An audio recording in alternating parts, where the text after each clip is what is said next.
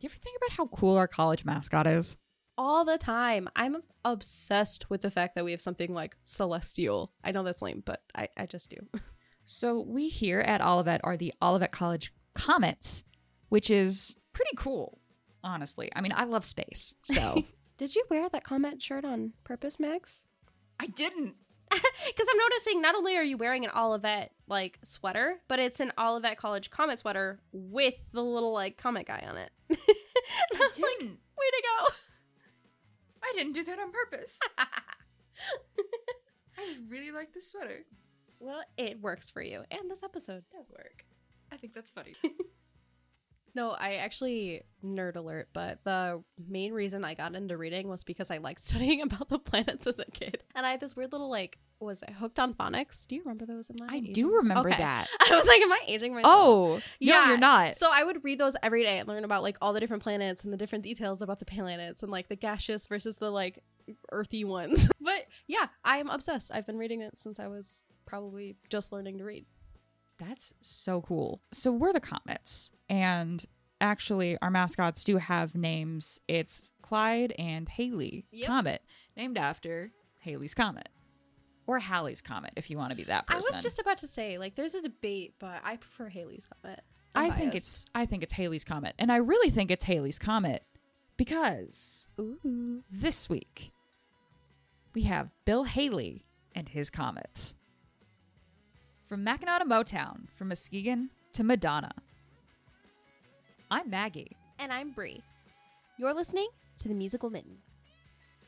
So on the show, I feel like we have a pretty good balance of past and present, right? Like that's sort of our goal. Yeah, I was going to say it's definitely something we strive to achieve. Whether or not we hit it, it's hit or miss sometimes, maybe, but we like to think we do. Yeah, and given how long we've been doing this show, you'd think we would have exhausted the history by now. No, there's so much history, especially in Michigan. I can't believe it. Like, I think when we started this, we thought it would be a show that could only go for maybe a year or two max because we'd run out eventually. And we learned the hard way. We're probably not going to run out anytime soon.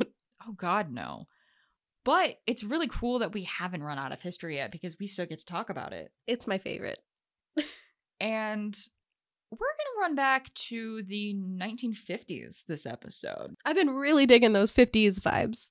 I get that. And I really think you're going to dig this because you probably know some of this music. I think everybody does. But we're talking about Bill Haley and his Comets, which, if you don't know, Bill Haley is from Highland Park, Michigan. So another one of those from the Detroit area. We've talked about making a map of all of the Detroit suburbs. And I'm more and more tempted every time we find another band.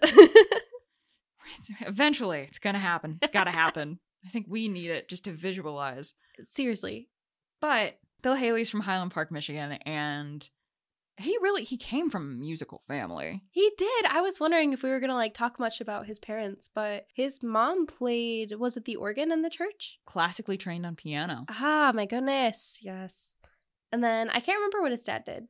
Mandolin and banjo. Oh my gosh, that's exactly it. Because I remembered we had talked about someone else playing mandolin in a way earlier episode once. Yeah. Oh, you have a better memory than me. It was way, way back, like radio days. Like someone had played mandolin on top of all the other instruments they played.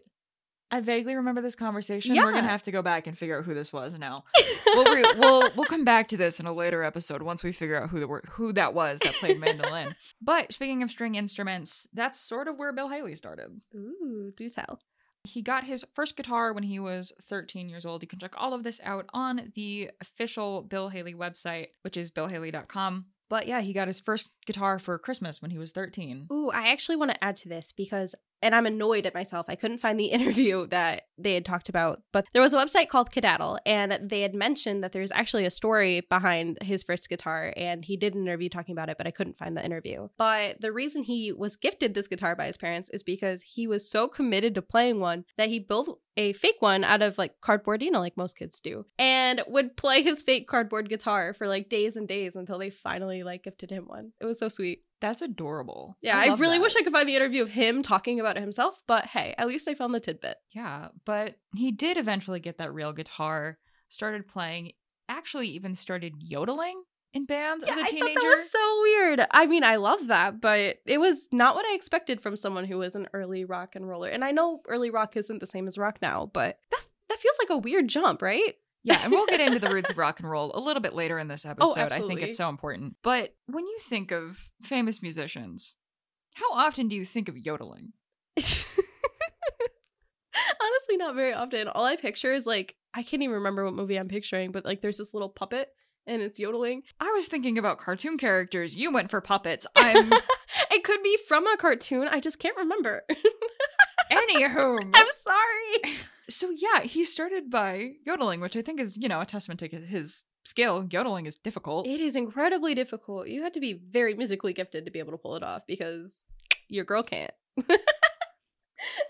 And this was as a teenager. He actually joined his first band at 20. Oh, yeah. I have notes on that. So the band was called the Downhomers. This was in 1945, and of course he performed with other bands prior to this, but this was the first professional band. Okay. And was it around this time, and correct me if I'm wrong, but around this time or shortly thereafter that he won a yodeling contest in Indiana? Have you seen this? Elaborate right now. Am I making it up? Okay, I saw that. Let me find my notes. Bill Haley won the 1947 Indiana State Yodeling Championship. Okay, so you found it. That is exactly what I was referring to. I couldn't remember what year it was, but yeah, he won a yodeling competition in Indiana, which is not far from here. So I'm on rockabillyhall.com. He apparently was taught by Alton Britt and Kenny Roberts of the Downhomers. I knew it. I just couldn't remember if it was with that band or this band, because he's had a few little bands before his Comet days. And those next bands it started as Bill Haley and the 4 Acres of Western Swing, but let's be honest, that's a mouthful. That is a huge mouthful. I had to practice saying that because I kept screwing it up. I can picture you practicing and making sure that it flows well, but I can't even talk over regular words. Mood. But so, of course, that's a mouthful. Then it becomes Bill Haley and the Saddlemen in 1950. Yeah, so he formed this band in late 1949. So apparently after he won his yodeling competition, if you're keeping track of the weird timeline. But they only lasted until 1953 before becoming the Comets. And I think it was that core group who had transferred and become a part of the Comets. But in order to promote their act while they were the Saddlemen, they actually worked with a Pennsylvania radio station and would promote their acts and come on live sometimes and also work a couple hours to make money. And yeah. Well, I was gonna say, because Bill Haley moved to Pennsylvania at some point in his life and actually worked in radio for a while. We've got this in common with him, which I think is really fun. I love it. But he was a DJ for a Pennsylvania radio station. Yep. And would play country, swing, and R&B music. Mm-hmm. And if it's the same timeline, I'm thinking that he ended up doing that as a way to gain kind of popularity, or at least a sort of platform for his band, which is awesome because when you work on radio, you tend to learn more about what your listeners are wanting. Not only are you learning what your audience wants, being able to, spin records, play the music that you want, that's going to influence the music that you play. Exactly. And I think that this is what makes it interesting, right? You just saw me do the thing. That's why I oohed. Okay, yeah, sorry, listeners. It wasn't, Maggie thought this was interesting and I'm missing out on something. No, it's Maggie gave me the face, the rabbit hole face, guys. Listeners unfamiliar with how we work as people, I have a tendency to find a piece of information that I think is interesting and chase it as far as it'll go. And Bree started calling this my rabbit hole. We need something cooler, so if you have name suggestions, let me know. But for now, it's just Alice in Wonderland falling down the rabbit hole. Because this is the 1950s, listening to Bill Haley and the Comets, I'm thinking this isn't what we think of as rock and roll. Bill Haley is referred to as the father of rock and roll, so why doesn't this sound like the rock that we know and love today? So then doing all this research into the music that he would play when he was a DJ in Pennsylvania he was playing all of this country, swing, and R&B, which heavily influenced Yeah, the beginnings of rock and roll. I could hear the like country and swing kind of like tendencies The of blues? his music. Yes. Yeah. And this is, like I said, right around the 1950s when rock and roll wasn't much of a thing yet. I mean, like, it was a thing. Yeah, like the term was established, but no one had really defined it. Right. And the concept had existed and the term had somewhat existed, but they just hadn't meshed at that point, I don't think. And the term itself wasn't invented by, but it was popularized by a man named Alan Freed, who was a DJ on WJW AM, which is in Cleveland, Ohio. And essentially what he would do is, according to Case EDU, his radio style was basically doing a lot of yelling of the term rock and roll while pounding on a phone book. Wait a minute, what? So imagine getting out your yellow pages, right? When the yellow pages were that big, thick book. Do you guys know what that is? Like, have we seen, like, I don't remember seeing, like, an actual phone book. My life, I just hear about them. Normally, you're the one who ages yourself on this show. I know, This but no, is a new I feel like a feeling. baby. Yeah. Because I have very little, like, interactions with them. I know what they are, but that's, I've never, like, interacted with one or tried to, like, find a number in one. I know. It's mind-blowing. Usually I'm the old one. Speechless. Okay. Well, I've never aged myself on this podcast like that before. haha! The tables have turned. Anyway, so Anywho. picture this: a big, thick, yellow textbook-looking thing. Picture it now, guys. Slams the thing down dramatically. Pounds on this phone book, was super enthusiastic, all about rock and roll, right? I wish you could see her facial expressions when she says these words. I am a very expressive human being. But that's where we really see rock and roll come from. Yeah. And, of course, in the genre that Alan Freed was playing would have been Bill Haley's kind of music. Eventually, this would then become, Elvis. Yep.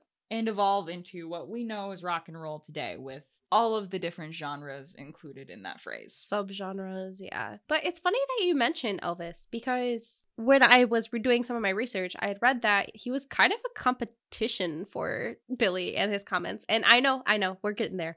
But the reason being is because while the Comets had like this rock and roll sound, they didn't have a very rock and roll image. They didn't. But Elvis did. So instead, they would flock to Elvis, who had these like provocative lyrics and the hip waggling and, like, did I really just say hip waggling? Yes, you did. We're going with it. But yeah, so he had this like provocative image to go with his music. And so people tend to flock over him as opposed to the Comets. But in reality, they were making very similar sounds in similar times. It's interesting that you say that they were competition, because I read that they were friendly. Yes.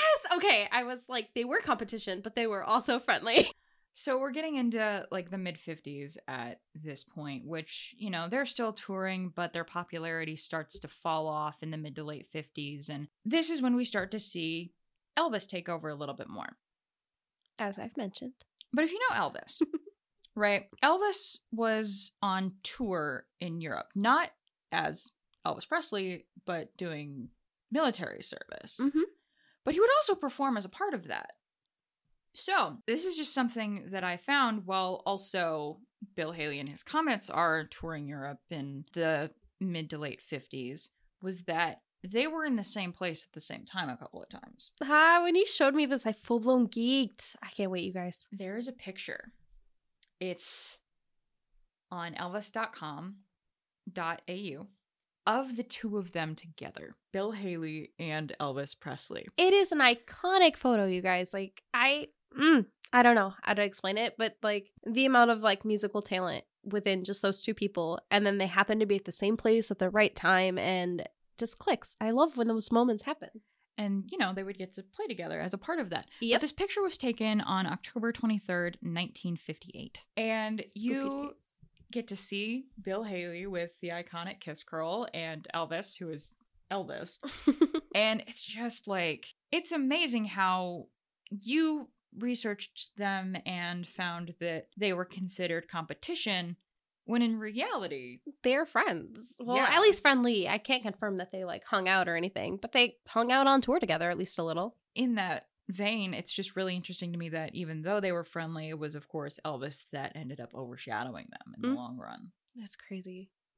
Coming back to their styles a little bit, how they don't seem as rock and roll as we would consider them now, where Elvis was the hip thrusting, the scandal. So if you look at a picture of Bill Haley in the comments, you definitely see like a bunch of clean cut guys. Yep. Right? And Bill Haley has a particular hairstyle. He does. And you give more information and I'll tell you the reason behind it. So the hairstyle itself is what's called either a kiss curl or a split curl. Mm-hmm. I've heard both. It's very much like what you'd think of. It's just a curl over like part of your forehead. Yep. Basically. Interestingly enough, this was a gender neutral hairstyle. We love that. And of course, he uses it, as we've mentioned, but also it was used by Diana Ross. That's iconic. Okay, I didn't even think about that. Josephine Baker. Ooh. And in case you needed more proof that this was a gender neutral style, Superman. You're absolutely right. I didn't even think about it. Because when he's Clark Kent, not only does he wear those glasses, but he slicks his hair all the way back and there's no little curly cue. And that's how you know he's Clark Kent and not Superman. Right. Exactly. But when it's Superman, the glasses come off, the curl comes out. Boom. This is literally in the Superman handbook. And, of course, the use of the kiss curl by Diana Ross and Josephine Baker is also included in Glamour magazine. But it's just really interesting to see how this style had an impact on society. And I've seen, like, up to now, people are starting to bring it back. I was just about to say, I saw an article earlier when I was doing research on the kiss curl that it is possibly trending again. Like, people are doing them when they do their sleek updos, and there are actual videos of people, like, teaching other people how to style them because, you know, fashion history, it all repeats itself. But in this case, I'm here for it.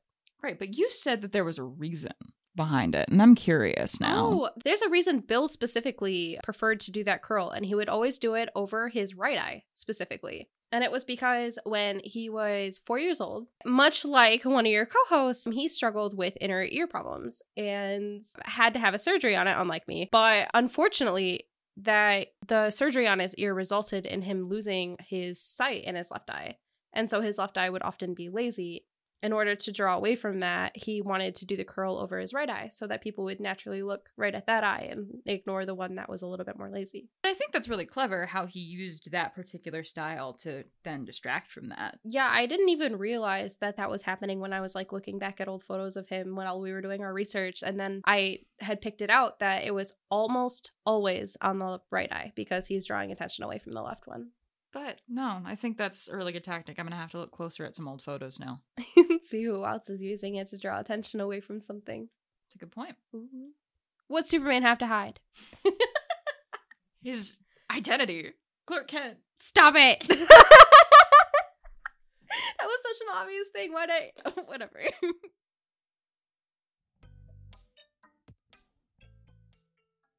So in the past, we've done these little in-between segments, right? Where we've kind of tried to mix it up a little bit. We've done current event segments, we've done trivia segments, and I think this will be interesting.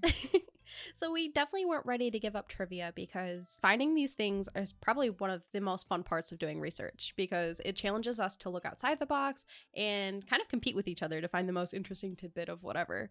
Which we're both competitive, so it's very fun. Oh, yeah. However, we also wanted to challenge ourselves a little bit. And by that we mean we're only giving ourselves 1 minute. And when we say a little bit, I mean a lot of it because it's hard for Maggie and I, especially Maggie and I, to only talk for a minute. So it's probably still going to be primarily trivia. Oh, yeah. But wherever we are, when the timer runs out, I've got a timer set on my phone. Wherever we are, when that timer runs out, we stop. It doesn't matter if we're mid-sentence, mid-word, mid-chaos. We are done at a minute. So, welcome to the Mitten Minute. Ready? Set. Go. So, we mentioned that we want to do some trivia still this season. And I think I've got the best question. Hit me with it. Bill Haley is referenced as the father of rock and roll. Which other Michigan musicians hold similar titles in their respective genres? Well, I know we've covered a few. What was it? Radio Days? Radio Days. It was, I think, our second episode. Holy cow. And there were 4 artists that we covered. 30 seconds. Oh, gosh. Okay, so we did King of Pop, Michael Jackson. Right? We have Queen of Pop. two different queens, by the way. Oh, yes, you're right. So Queen of Pop, Madonna. And then the other was Mary Wells. Oh my gosh, I can't believe I almost forgot. And then the fourth one. Godfather. Iggy Pop. Yes. There's so many pops in this. Honestly.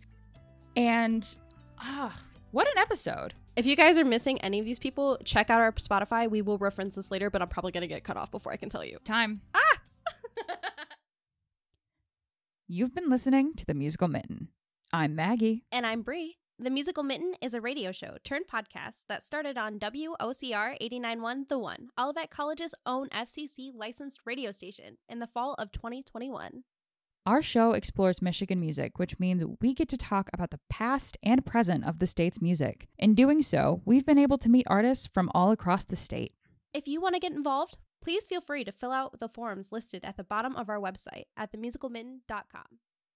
Coming back to the band itself. Right. We've talked about how Bill Haley started, his first professional band was the Down Homers, then went to Bill Haley and the 4 Acres of Western Swing, then Bill Haley and the Saddlemen in 1950. Now, they got signed to Holiday Records in 1951. The band's name changed in 1952. Wow. Yeah. So that's when they became Bill Haley and the Comets. And actually, interesting thing. The band name itself is slightly debated. Yes. Okay. I did see a couple variations. I was going to ask you about that. So you've probably heard me already this episode switching back and forth Bill Haley and his Comets or Bill Haley and the Comets. And that's just because there's a lot of that interchangeability in there. And even the band itself without Bill Haley had a bit of variation what they were called, if they were just called the Comets, if they were the original Comets, or like Haley's Comments. And like there were a lot of rights issues over the name, like depending on who could call themselves what based on what era of the band that they were in. That makes sense, but leads to a lot of confusion. Yeah. So like the original Comets or like the original members of the band are typically like what people are referring to when they refer to the Comets, right? Yep. Now, the band itself actually kept playing until 2006. They kept playing even after Bill Haley passed away in 1981, but played up until 2006, and it was Marshall Lytle on bass, Joey Ambrose on saxophone, Johnny Grant on piano, Dick Richards on drums, and Franny Beecher on guitar. Dang. They did have like some people who would take over for like the lead singer, but those that I just listed were what was known as Bill Haley's original Comets or the original band. Yep, that checks out. Because they're all obviously the original core group beforehand.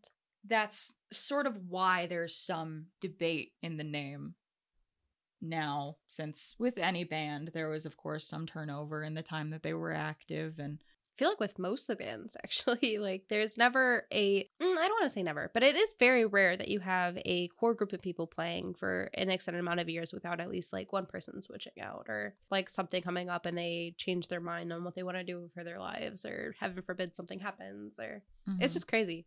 Yeah, but good for them for sticking with the original, like the brand. That's what's like. I kind of like that they gave credit to that core group. Mm-hmm.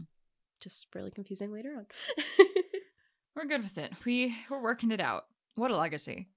Especially with some of the music that they've put out. I was going to say, I don't think we've delved into the exact songs they might be famous for. And I mentioned that you would know some of this music earlier in the episode. I think their 3 most popular songs are going to be Rock Around the Clock, Shake, Rattle, and Roll, and See You Later, Alligator. Yes, okay, perfect. Those were the top ones I saw.